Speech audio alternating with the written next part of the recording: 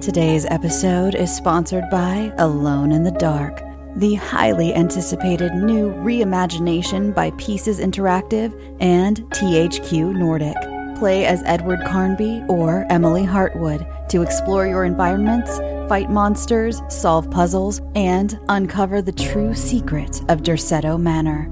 Our favorite heroes are brought to life by Hollywood stars Jodie Comer of Killing Eve and David Harbour of Stranger Things, who lend not only their voices, but their appearance and their formidable acting skills to the brave protagonists.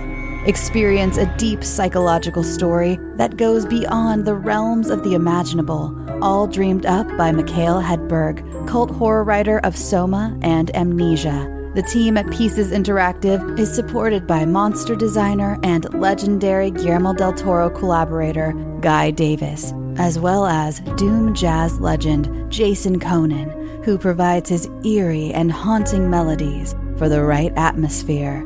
Alone in the Dark is available March 20th on PS5, Xbox Series XS, and PC. Pre-order your copy now and escape into the dark. Waiting on a tax return? Hopefully it ends up in your hands. Fraudulent tax returns due to identity theft increased by 30% in 2023. If you're in a bind this tax season, LifeLock can help. Our U.S.-based restoration specialists are experts dedicated to helping solve your identity theft issues. And all LifeLock plans are backed by the $1 Million Protection Package. So we'll reimburse you up to the limits of your plan if you lose money due to identity theft. Help protect your information this tax season with LifeLock. Save up to 25% your first year at LifeLock.com/aware. Has anyone seen John lately? I think I saw him in the kitchen this morning. Why? Well, I know we came here to make things a little bit easier on him this month, but he still seems pretty worn down. Don't you think? He's been doing a lot of narrating and production stuff, so it's probably to be expected.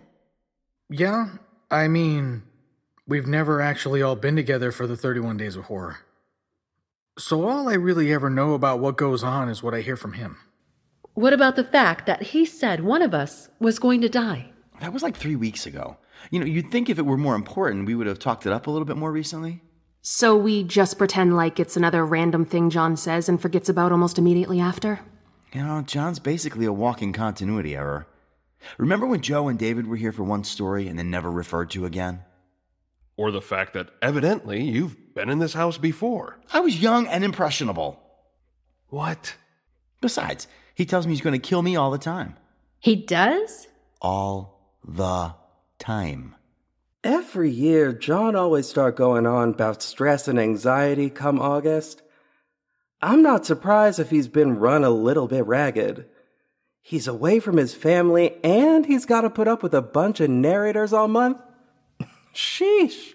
Yeah, that's probably what it is. Plus, this house just feels off, doesn't it?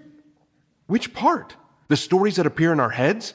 The constantly shifting floor plan? The increasing number of times when the veil between sanity and madness feels so thin that it could tear forever? Yes. Good, that's settled. Who wants to play Hungry Hungry Hippos? I'll find him and have a talk with him. I think I heard him walking around upstairs. He might be going to do another story. Honestly, I don't think any of that's necessary. He's been writing a lot. I snuck into his room and took a look at his first draft. The title was a little pedantic. All work and no play makes John lose his grip on reality and slip into the abyss. Was it any good? Meh, predictable. He should stick to narrating. Shh. I think I hear him coming. Hey, everyone. How's it going? John! Hey, what's going There on? he Man? is. Oh, those are John, nice hey. days. About time you showed Hey, up, huh? how's our it going, fearless man? leader Good right to there. see ya. Looks like they let anyone in here. Am I right? You all were talking about me, weren't you? Oh, come on. Nah, No. don't be silly. Talking about you? Not in the slightest. Don't be ridiculous. No. Why would we? You aren't a good writer. Ouch. Okay, well, I'm gonna head and do another story if anyone needs me. Now? Dude, that's my line. It's like all I got. Whatever. No. no.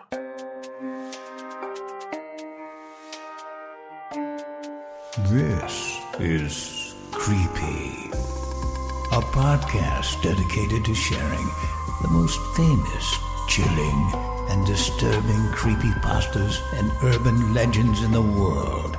Whether these stories truly happened or are simply fabrications is for you to decide. These stories may contain graphic depictions of violence and explicit language. Listener discretion is advised. Creepy presents The 31 Days of Horror, Day 23. I am trapped in the last hour of Halloween 1993. Please help me. Written by the Invisible Man on the Bus. Please, don't delete this. If you're hearing this, that means I've succeeded in sending it, and you don't know how rare that is for me. Not yet, anyway. Not until you finish listening, which I'm begging you to do so. I need you to understand, because I need your help. This isn't a scam, I promise you. Out of the handful of responses I've gotten, out of all the messages I've sent, almost everyone has dismissed me as a scammer. Apparently that's a really big thing these days, which I can understand. I know exactly how this sounds, but I'm not asking for money. I'm just asking for help. Not even your help. Not really, unless I somehow chanced my way into finding an expert in quantum physics or whatever else it would take to get me out of this. If you're not such an expert, all I need from you is to get this message to someone who is. Find a university to send it to, an institute, whatever. Just see that it gets into the right hands. Simple, easy. If those experts dismiss me, that's on them. You would have done your part. If you're still listening to this, thank you. I'll get started now in case you're close to reaching your limit. Here goes. This is how I got trapped in this loop. It was Halloween 1993. I worked at Lennox Tallman, a mid-size insurance company in an office building in Bennington, Rhode Island. I was an analyst. I won't bore you with the details other than to say I punched numbers into a computer all day. My parents couldn't understand a job like that, not even when I explained it to them. I can only imagine the kind of job you might be working today. If work even still exists, with how productive computers are supposed to make everything eventually. I tried to remind myself how amazing it was that I got to work on a computer all day. But I'd never been all that interested in technology. And it took everything I had some days not to pull my hair out with boredom. But I'd graduated just a few years after the crash of '87, and I'd heard the horror stories. I felt lucky just to have a job. I guess it was this attitude that led me to volunteer to work overtime on Halloween night. That and the fact that I was single while most of my coworkers had kids they wanted to take out trick-or-treating, and I wanted to make sure they all could. I'm not bitter about my decision. I think it would have found me wherever I may have ended up that night. My boss was really cool about it. She gave me double time since it was technically a holiday and let me order in some pizza. All in all, it wasn't a bad night. The work, though urgent, wasn't too difficult. The pizza was great, and it was kind of exciting being all alone in the building. It wasn't a bad night until it was. I was still working and would have kept on working into November when it became 11 o'clock and the portal opened. I figured it happened because it was the darkest hour of Halloween, and maybe the barriers between whatever are especially thin then. I don't actually know. The portal was a swirling vortex of absolute darkness. and a frigid breeze reeking of decay howled out of it. For a few seconds, nothing happened. I just stared at the portal, hovering halfway between the floor and the ceiling, just a few feet in front of my cube. Then, the creature stepped out. Beneath its black hooded robes, it looked like a man. A tall man with wide, powerful shoulders, but all with impossible human proportions. While I was still frozen in disbelief, it reacted without hesitation. It pulled a knife with a thick curved blade out of its robes and slashed it at me with its long reach. It cut me deep across my chest, and while I screamed in pain and shock, I saw the creature flick drops of my blood into the portal as if the knife were a paintbrush. The creature flicked the knife in the same way a few more times until the portal seemed to get enough of my blood and it flashed bright red. For a moment, the light from the portal was blinding, and I couldn't see at all. I don't think I'll ever know for sure, but I think that was the moment I became trapped in the loop. By the time I recovered from the light, the portal had become darkness once more. The creature's eyes must have been more sensitive to light than mine, which makes sense considering where it had come from. It stood slouched over and rubbing at its unseen eyes with its free hand. I was still seated at my desk, but I wasted no time. I sprung up so fast my chair toppled over, and I sprinted through the crowded cube farm that was my office floor. Before long, I could hear the sound of heavy footsteps behind me as the creature pursued me. My plan, if you could call it that, was to get downstairs to my car in the empty parking lot. I'm not sure if it's the right call to head towards the elevator in such a situation, but that's what I did. Thankfully, the doors opened right after I pushed the button. Inside the elevator, I pressed the button for the lobby, then frantically and repeatedly pressed the button to close the doors. I was facing the creature now, and could see it coming closer and closer as I willed the doors to close. Finally they did, and only just before the creature could burst between them. I heard it smash against the doors as the elevator began its descent. My body was buzzing with adrenaline. I couldn't stop shaking. My floor was only the 3rd floor, but there was a running joke in the office about how slow the elevators were. I was sure the creature would bound down the stairs and beat me to the lobby. But then I heard what sounded like fists pounding on metal above. Heavy thud after heavy thud. I couldn't believe it. The creature wasn't trying to catch me by taking the stairs or seemingly even trying to just call another elevator. Did it think I was in some kind of room behind the doors? Did it not know what an elevator was? I still heard the thuds when the elevator doors opened and let me out at the lobby. I ran through the dimly lit empty space and into the parking lot. My car was parked right up front in a reserved spot. Another perk my boss had given me that morning. I was still shaking so badly when I pulled my keys out of my pocket that I dropped them before I could unlock my door.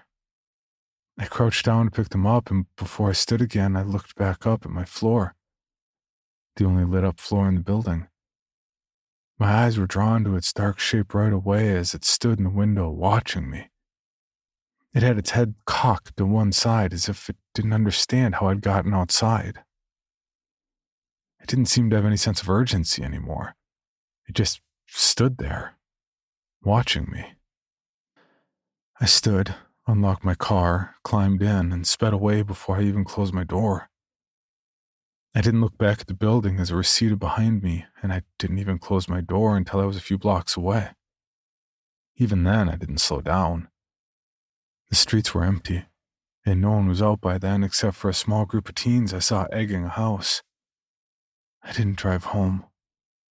I was sure that both my roommates would be there, and although they could drive me insane sometimes, enough that I've been looking into getting a place of my own, I didn't want to risk leading the creature to them. I drove straight in one direction for nearly 45 minutes, eventually passing through towns I'd only vaguely heard of. The only thought in my mind was to get as far away from the creature as possible. I finally parked in front of some 24-hour convenience store to catch my breath, so to speak. I don't know what I was supposed to do. I didn't want to call the police because I knew they wouldn't believe me. And I didn't want to put them in danger by potentially sending them straight towards the creature. I knew what I'd saw, though. The creature was a danger to anyone who came across it, and I had a duty to do something about that. I'd made up my mind to go into the convenience store to tell the clerk to call the police when I found myself sitting at my desk again. Almost immediately, the swirling black portal opened again. I was sprinting again toward the elevators before the creature stepped out a few seconds later. I reached the elevators and pushed the call button.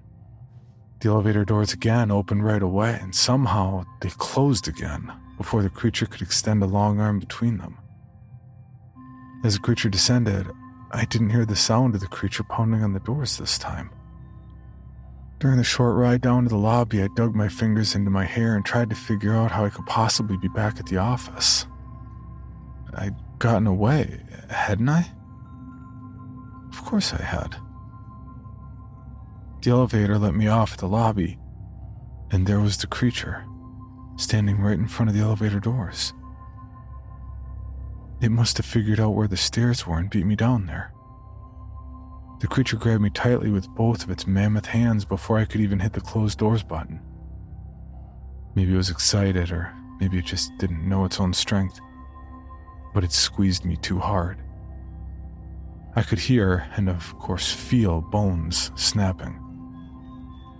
I think it must have snapped my spine because I couldn't move. I lay limply in the creature's grasp, and I struggled to breathe. After one ragged breath, I coughed blood all over the front of its robes.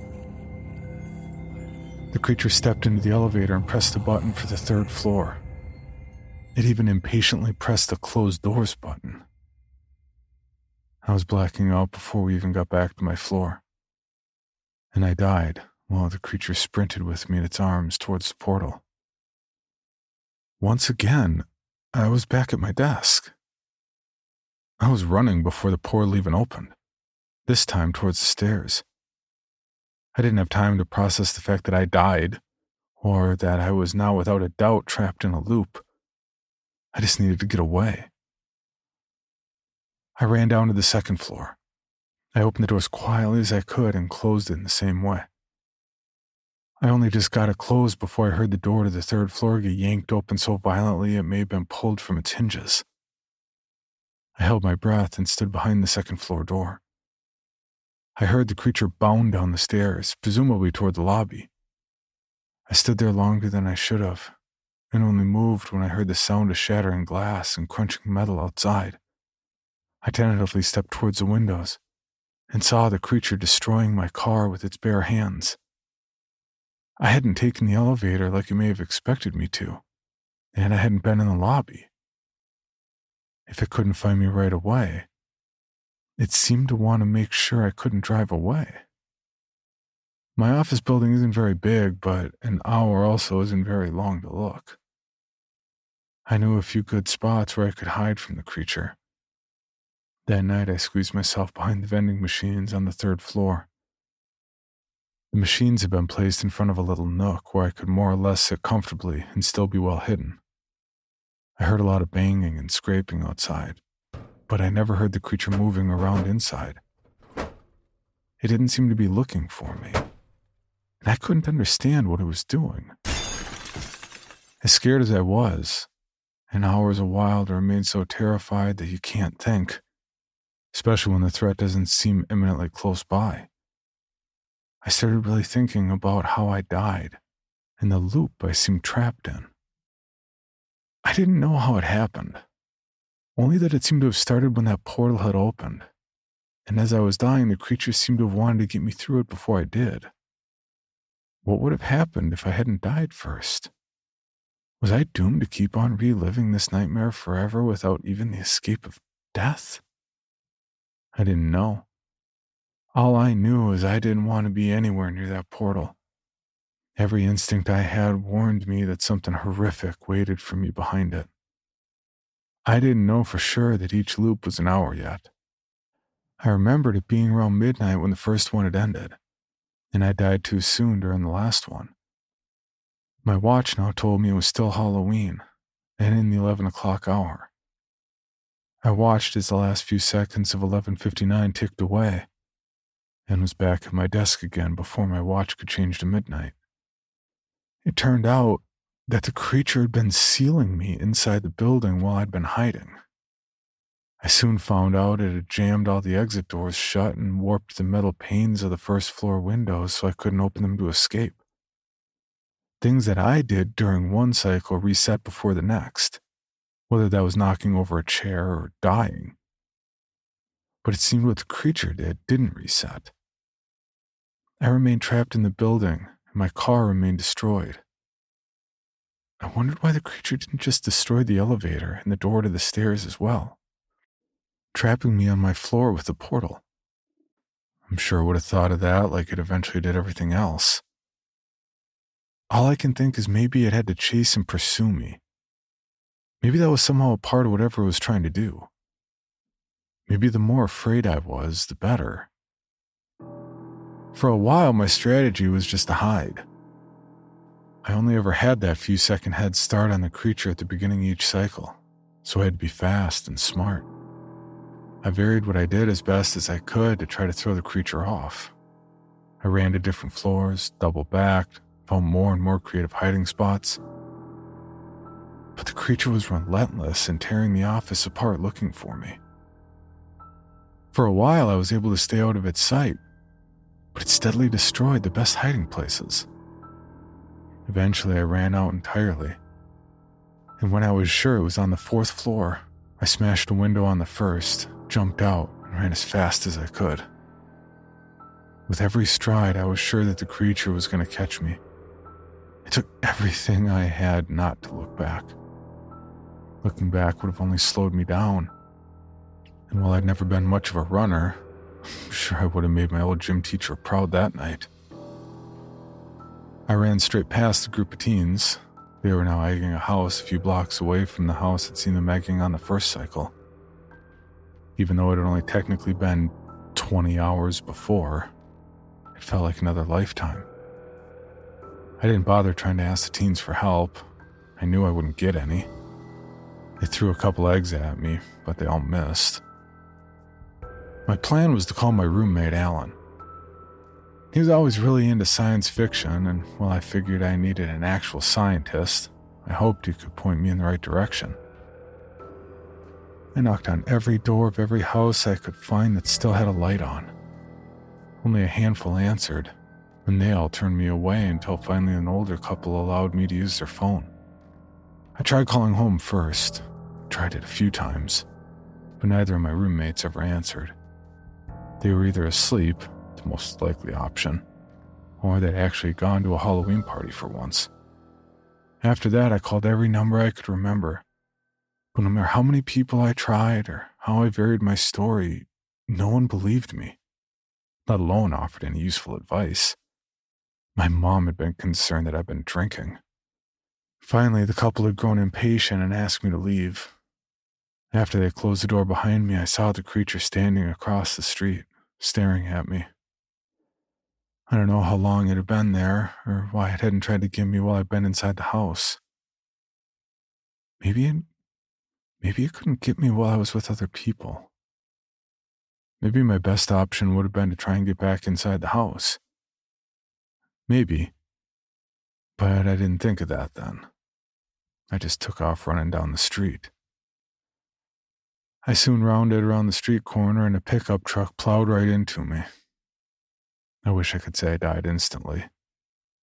I also wish I could say I didn't feel any pain, but neither would be true. I lingered long enough to remember the creature scooping me up again, this time much more gently and sprinting back towards the office. It had to have been running faster than an Olympian, but it didn't matter. I think I died before we even got back to the parking lot. I think I knew I'd reached the end of the line then, and that this would finally be the cycle. That this time, the creature would get me into the portal. I had nowhere else to hide, and it had been getting harder and harder to shake the creature each cycle. I knew it would be sticking close to me this time. I tried to accept it, to ignore my instincts that still screamed at me to stay as far away from that portal as possible. But I couldn't. I refused to die for real. The creature was right behind me as I ran through the door to the second floor. I knew I couldn't get away from it, so I started throwing any remotely heavy object I could grab off of desks at it. For the first time, I was fighting back. Little good it did, though. No matter what I threw at the creature, where I hit it, it seemed to be invulnerable. It just kept coming, and soon it grabbed me tightly again. I managed to grab a letter opener before it could bind my hands to my sides. The creature pulled me back through the door and onto the stairs. I struggled in its grasp as it climbed. When we got to the third floor, I kicked it as hard as I could in its thigh. The creature hissed and its grip on me slacked just enough that I was able to plunge the letter opener into its stomach. Black liquid as hot as tar spilled out, scalding my hand. I screamed and kicked. I must have tripped the creature because suddenly we were tumbling forward down the stairs. All the way down to the lobby level we fell, smashing onto stair after stair. This time I knew I'd broken my spine because I lay there unable to move at all at the bottom of the stairs and on top of the creature for the rest of the hour. Longest hour of my life. I wheezed and struggled for every breath while the creature made no sound at all. When the next cycle finally came, the creature did not come out of the portal again, but this time it fell instead of stepping out. It landed hard on the floor on its side and then rolled onto its back. The hood of its robe had fallen off its head, revealing its face for the first time. It was bald and had shimmering purple scales for skin. Its 3 yellow eyes were open and blank. If its eyes hadn't made it clear to me it was dead, its neck did. It had been snapped sideways so that its head rested against its shoulder. A few vertebrae were visible, bulging out from beneath its scales. From then on, every cycle was the same. The creature would fall dead out of the portal. In a way, I guess it makes sense. The creature had never seemed to be trapped in the loop like I was. The things it did never got reset like they did for me. So when it had died for good. With the creature dead, I was now free, even though I was still trapped. Over the many, many cycles since, I've tried everything I could think of. I've called every university, institute, and company that I thought could even remotely help me, and whose number I could find. Of course, because it's almost past 11 o'clock, I've almost never gotten a response. The few responses I have gotten aren't even worth mentioning. I've scoured through the scientific and paranormal collections of the local library, which I can reach on foot, and libraries further out that I've been able to reach in a stolen car. I also found a few houses with access to the World Wide Web that wasn't as restricted as the computers in my office. I've learned a bit about the theory of time loops and theoretical ways to get out of mine, but nothing I have the power to actually do myself. I did find the emails of universities, institutes, and some companies I thought could help me. But by the time I figured out how to send an email within the loop, they must have all gotten new email addresses, because none of my messages to them have been delivered. I went to my apartment a number of times. Alan and my other roommate, Kelly, were both asleep. Alan turned out to be exceptionally useless. I guess that's a mean thing to say, but it looks like I'm still upset enough about it to not delete it. I've tried driving as far and fast away from the portal as possible in every direction in the hopes that I could escape the portal's range and get out of the loop.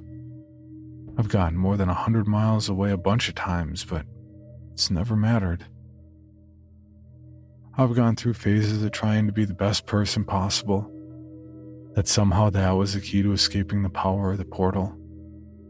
I looked for situations where I could help people, big or small. On 2 separate occasions, I found and returned 2 different dogs from 2 lost pet posters I saw.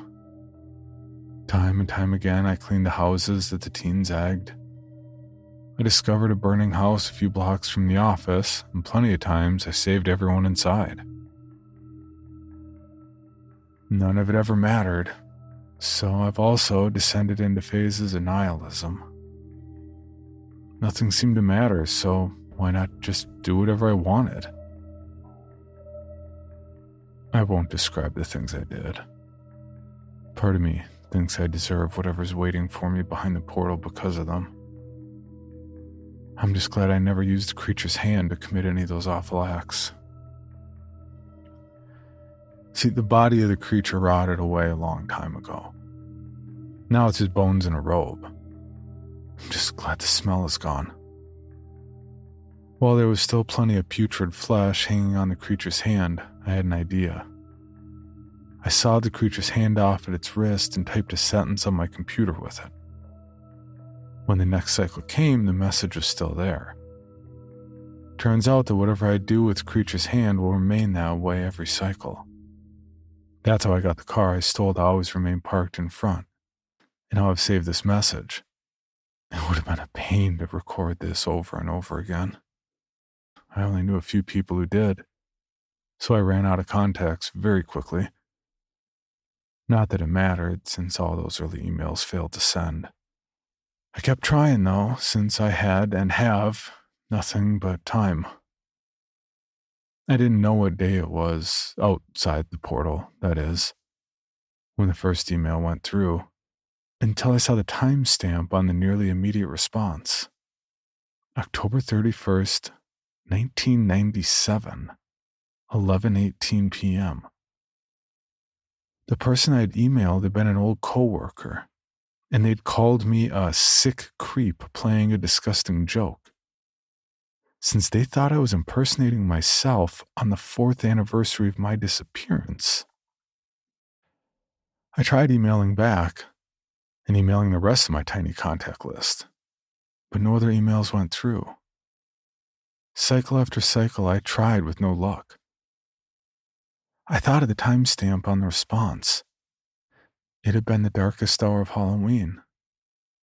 Maybe emails could only get through during that 1 hour a year outside the cycle. Using the creature's hand to write, I kept a log of all the cycles that passed until I knew it was the darkest hour of Halloween 1998. I got 3 emails to send that year.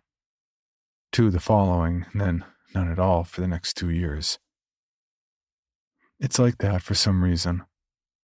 Some years I've been able to send out as many as 5 emails, while others none at all.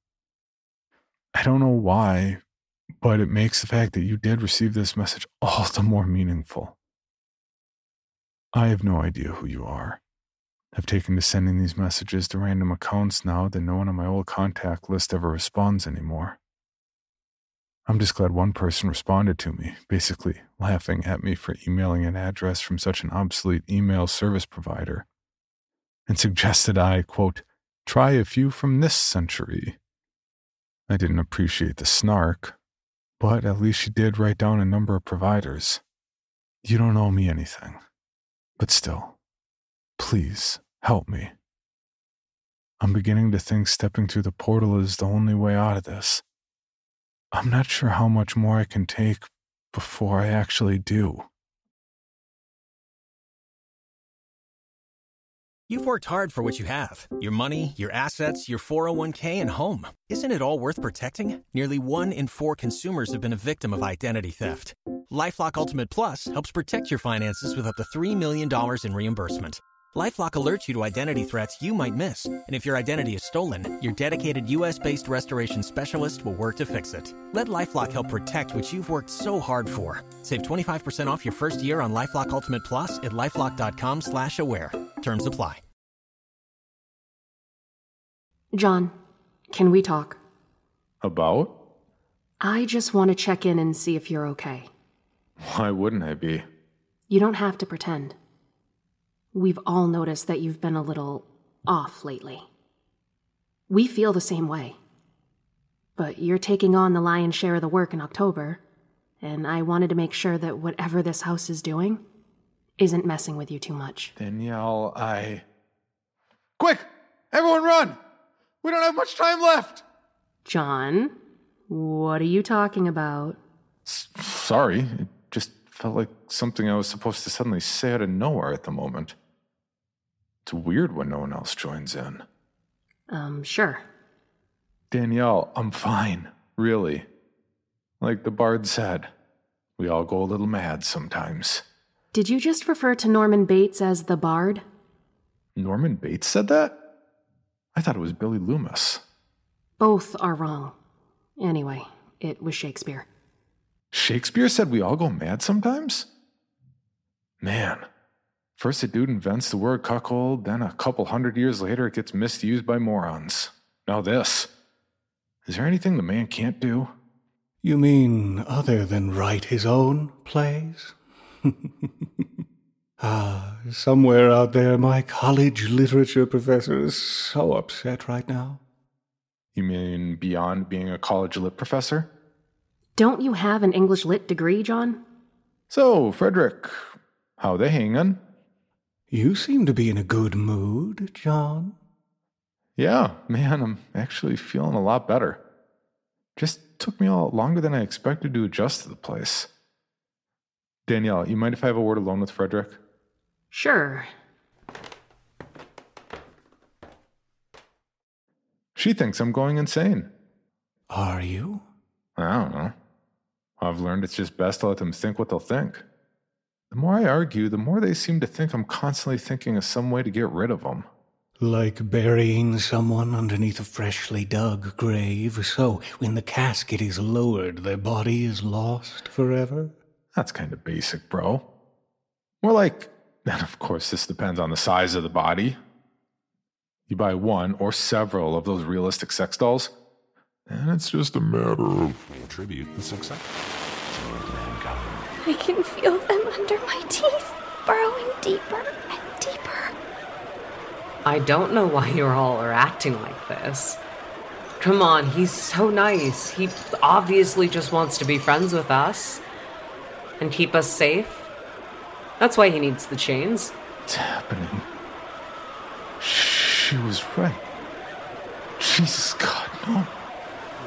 She was right. Walls and a roof. Step 3, profits. You know what I mean? I thank all that is holy that I don't know what you mean. That may be the single worst thing I've ever heard in my life, and I own Steven Seagal's album. The one where he has a Jamaican accent for some reason? Dude, do you need a hug? I do. Yes. Well, that was nice. Thank you. You're welcome. Ah, crap. I forgot JV has a story to record. I'll be right back. There was something I wanted to talk to you about before we wrap things up this week. I wait with bated breath.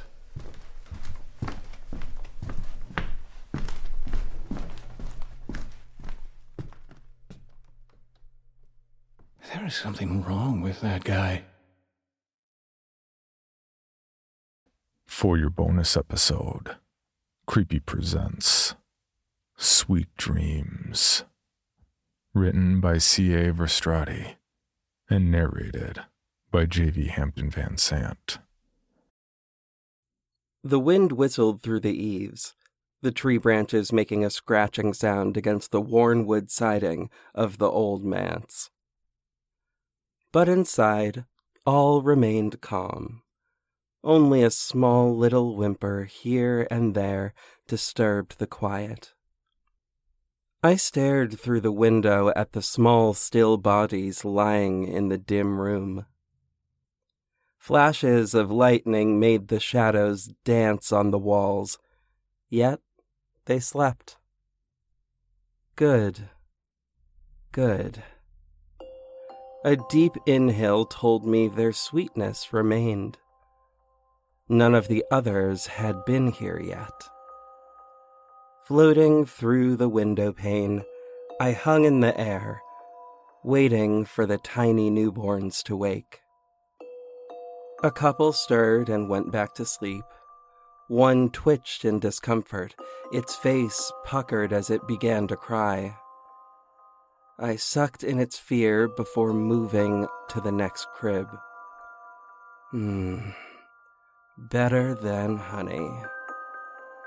Then another woke, and instead of crying, the tiny boy looked at me. Really looked. His big blue eyes widened. He seemed to see me. The tag on the end of the bed held a name. Tommy. I smiled. A sense of recognition stirred. Yes. This was the one. The little boy gave one last soft cry before falling asleep. My sense of contentment grew as I nestled under his crib, waiting for the next night and the coming day when I'd follow him home. For from now on, you see, we belonged to each other. Tommy's doting parents, first-timers who tried to cater to their new baby boy's every moan and mewl, soon learned that sometimes there was no answer to a newborn's discomfort. No reason emerged for his colic and fits of crying in the night.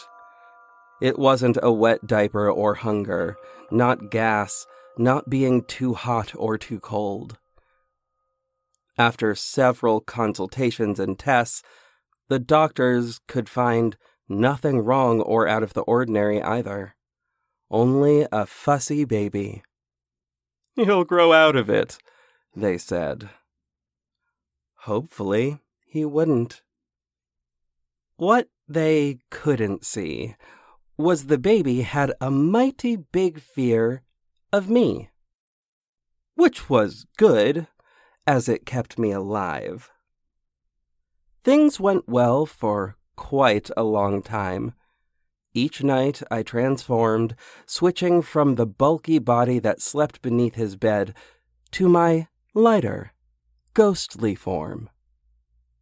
Floating out from under his crib, I hung in the air, waiting. It took but a few minutes. The baby scrunched up his face and let out a soft sob, and then a wall of fear. I sucked it in fast before his parents rushed in to comfort him and stop his cries, at least for a while. Those few moments we shared each night felt like heaven. Before Tommy's mother came in to settle him down, I would cast those long, eerie shadows on the wall, frightening him to burgeoning wails that soon kept both parents up for hours in search of something, anything, to calm him.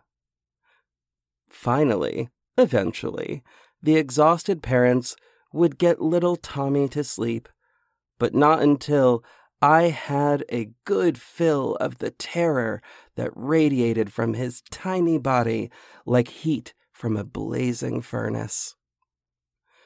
Of course, I had to perfect my scare techniques as my little charge grew older. My ghostly tentacles moved across the walls in shadow, the forms lengthening as he became a curious toddler. I upped my game as he turned 2. They don't call it the terrible 2s for nothing, you know. Sure, I'd heard the tales from the others who'd found themselves literally out in the cold, shivering from exposure without a warm house and a cozy bed to sleep under, their days and nights spent alone and hungry. Oh, so hungry. Why? I asked again and again. Why didn't you hang on? We couldn't, they told me. Once your child stops believing, you are dead to them. You have no choice but to leave. I didn't believe them. Why would I? The relationship between me and my boy had never been better. He woke, I fed. The cycle continued as it should, though we did hit some difficult times later. By the time Tommy turned 4, he no longer cried in his sleep. The dark, open closet scared him a little, but didn't send him into hysterics. His fearful outbursts came less often. It took more time and more work to shake him out of a deep slumber and give him a scare that offered me more than a small bite. Where once I'd feasted on long, refreshing wails of fear, now I struggled to elicit enough of his terrors to quell the increasing hunger pangs. I chomped my fangs in desperation, the hunger gnawing like a festering wound in my ever-shrinking gut. It was a phase, I reasoned. He'd likely grow out of it, so I told myself. But the slimming down of my bulk couldn't be ignored any longer. No one had to tell me this wasn't a good sign. The legends passed around in my community for decades provided little comfort. When your stomach starts shrinking, you may already be beyond help, one story said. Once your child is no longer afraid, it may be too late, said another. If they quit believing, you've waited too long. I didn't believe it. I couldn't. After I transformed again into my monstrous form and slipped back under the bed, with room to spare, I noticed, I tried to figure out where to find answers. So, what's the solution? My roar of anger shook the bed, causing the boy to moan in his sleep. But it wasn't enough to draw me out as I pondered what to do. It's too hard to move from family to family, I mused. It's too hard to keep looking for a new kid to feed from. There has to be a better way. Finally, I switched forms and floated out into the night air, angry at the lack of answers, angry that maybe, just maybe, the stories were true, especially the big one, the missing cousin story. Everyone in our monstrous community had heard a story about the cousin that had disappeared, a scary tale meant to keep us on the right path. To me, it had always sounded like an urban legend. My cousin, as the story goes, hadn't heeded the warnings either. She'd kept up her tricks, fighting to stay scary enough even as the little girl she haunted lost her fear of the strange shadows on the wall and the thing hiding in the recesses of a dark closet. The girl had begun reading spooky books and got more scares from a Goosebumps story than the imaginary monster under the bed. The girl kept her imagination stoked with other things, like spooky movies, locking out the monster that fed on those fears. And, so the story goes, my cousin had melted away, never to be seen or heard from again. That won't happen to me, I vowed. It simply wasn't real. But, and this was a big question mark, how could I stop what had been the normal course of things until now? Kids grew out of their childhood fears. They got older. They become adults. The days and weeks ticked by. I watched Tommy grow less timid and more confident. Why, he even let his foot hang over the edge of the bed outside the warmth and protection of his heavy blanket. To my horror, he no longer jumped or even cried out when I touched his cold toes with my furry fingers. This was unbelievable. The horror of it. This latest turn of events made my heart pound in ways I'd never felt before. What in the world was I going to do? I flitted out the window and floated down into other buildings in the neighborhood, managing to suck out some fresh tendrils of fear from a few other kids caught in night terrors and teens stuck in nightmares.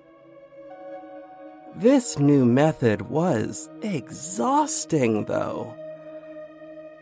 The listening for a sudden cry in the night, the rush to find its owner, the disappointment at arriving and seeing another of my kind had gotten there first.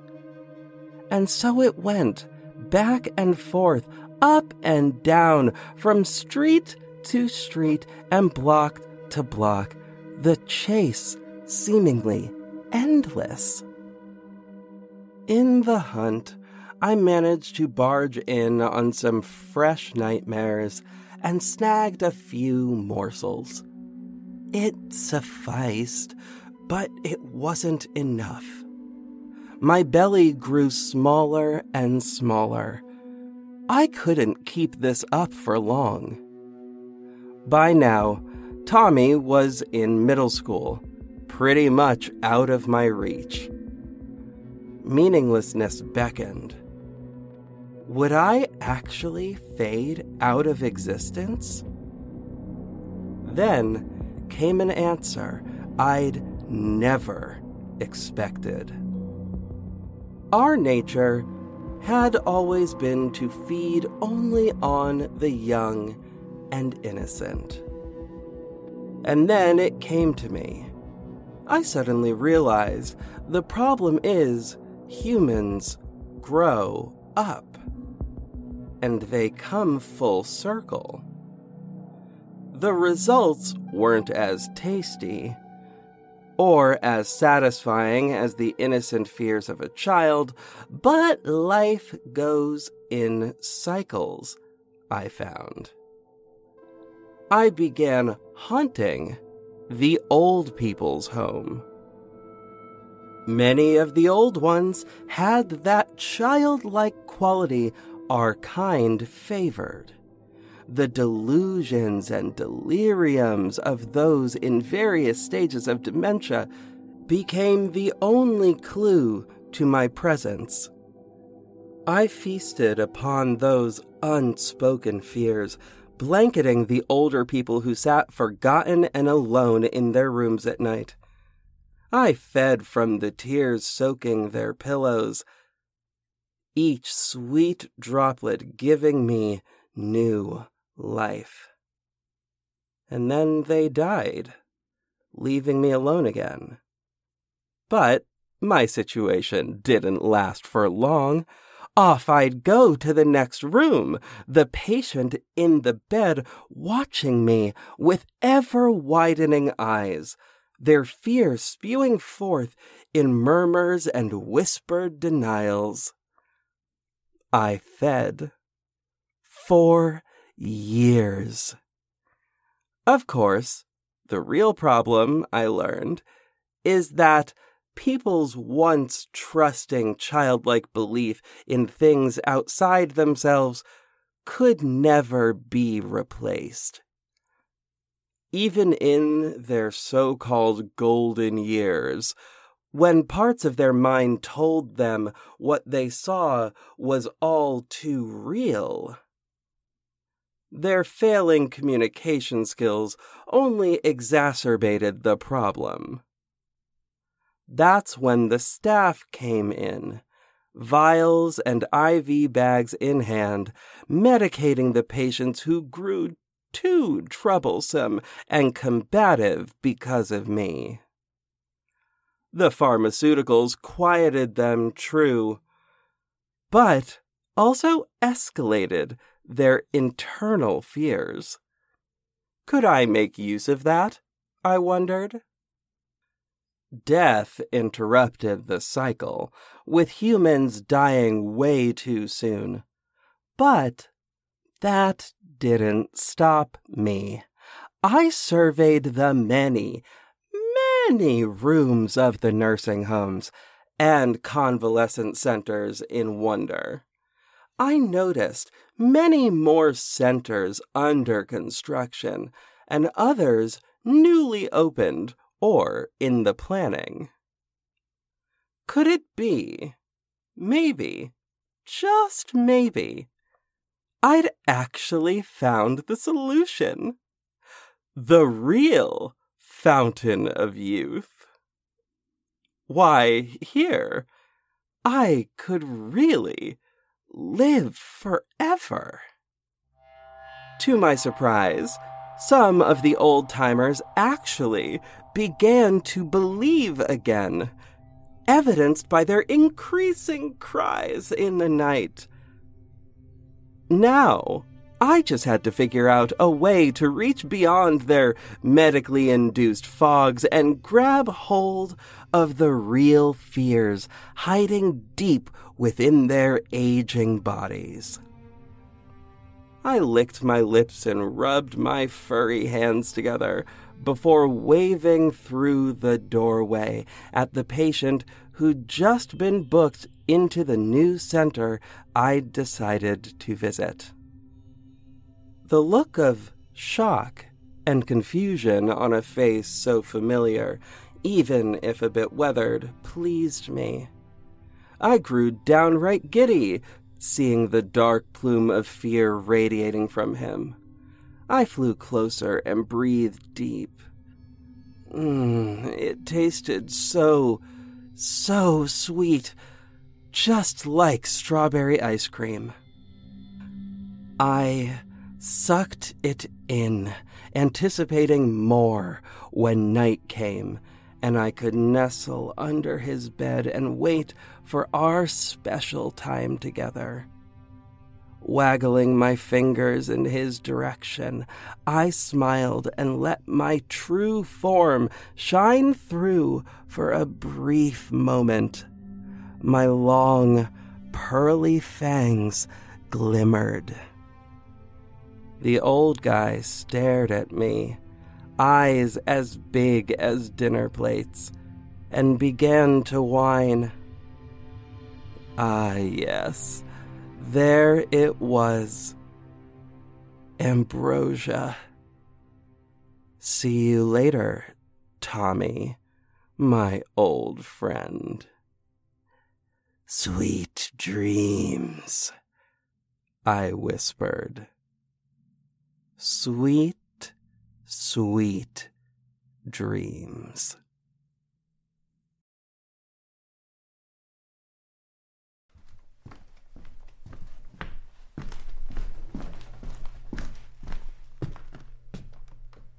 I've just finished dropping off the last of the supplies for the week. I did have a chance to speak with the others, and they all seem to be doing relatively well. Relative to what? Interesting. Well, you are all still forming coherent sentences. That's not bad, considering how long you've been here. At this point, we're just a science experiment, aren't we?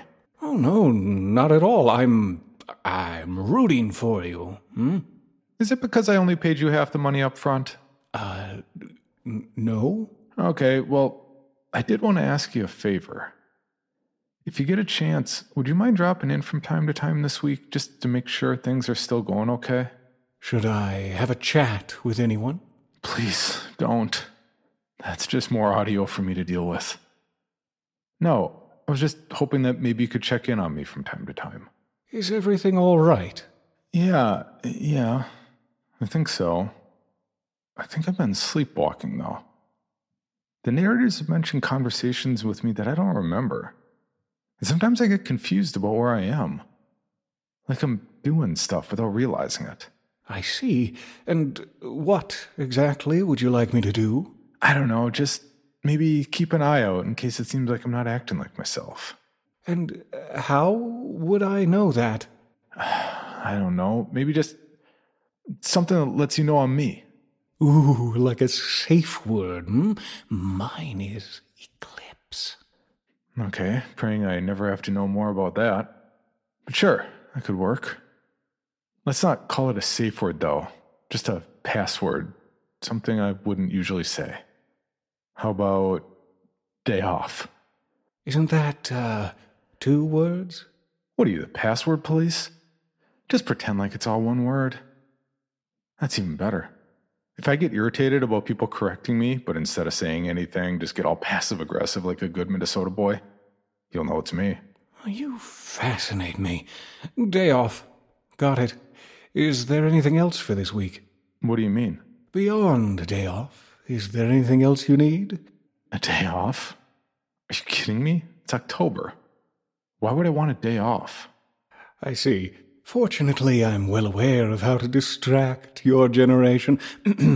Hello, I'm with the Student Loan Collection Department. Can't catch me, I'm the gingerbread man.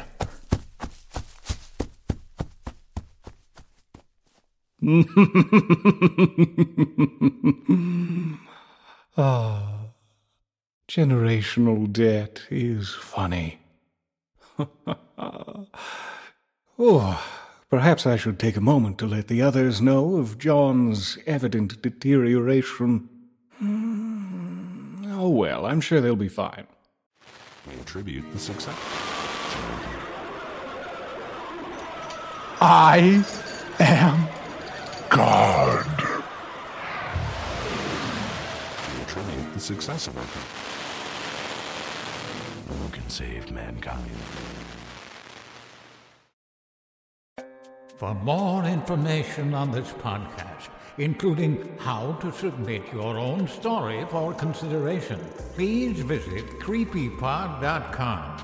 You can also follow us at CreepyPod on social media and YouTube.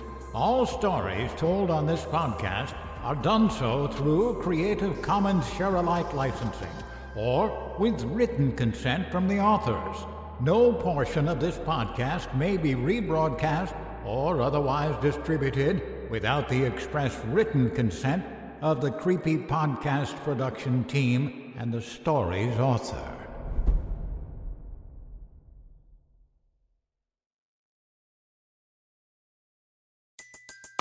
Everybody in your crew identifies as either Big Mac Burger, McNuggets, or McCrispy Sandwich. But you're the Filet-O-Fish Sandwich all day. That crispy fish, that savory tartar sauce, that melty cheese, that pillowy bun. Yeah, you get it. Every time. And if you love the Filet-O-Fish, right now you can catch 2 of the classics you love for just $6. Limited time only. Price and participation may vary. Cannot be combined with any other offer. Single item at regular price. Ba-da-ba-ba-ba. Item number SCP-5186. SCP-7160. SCP-7533. Object Class Euclid. Keter. Safe. Special Containment Procedures. Spreading across the hemisphere and kicking up vast amounts of ash and dust.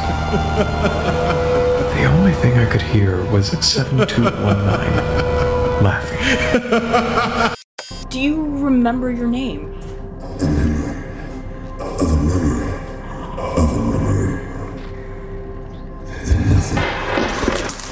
Heartland Counseling. Appointment update. I feel them again. Heartland Counseling. Appointment update. They're in my ears! Heartland Counseling. Appointment update. Nobody understands! SCP Archives is a weekly fiction podcast. Each episode, we dive into the strange, the unknown, and the... Find us on Apple Podcasts, Spotify, or at scparchives.com.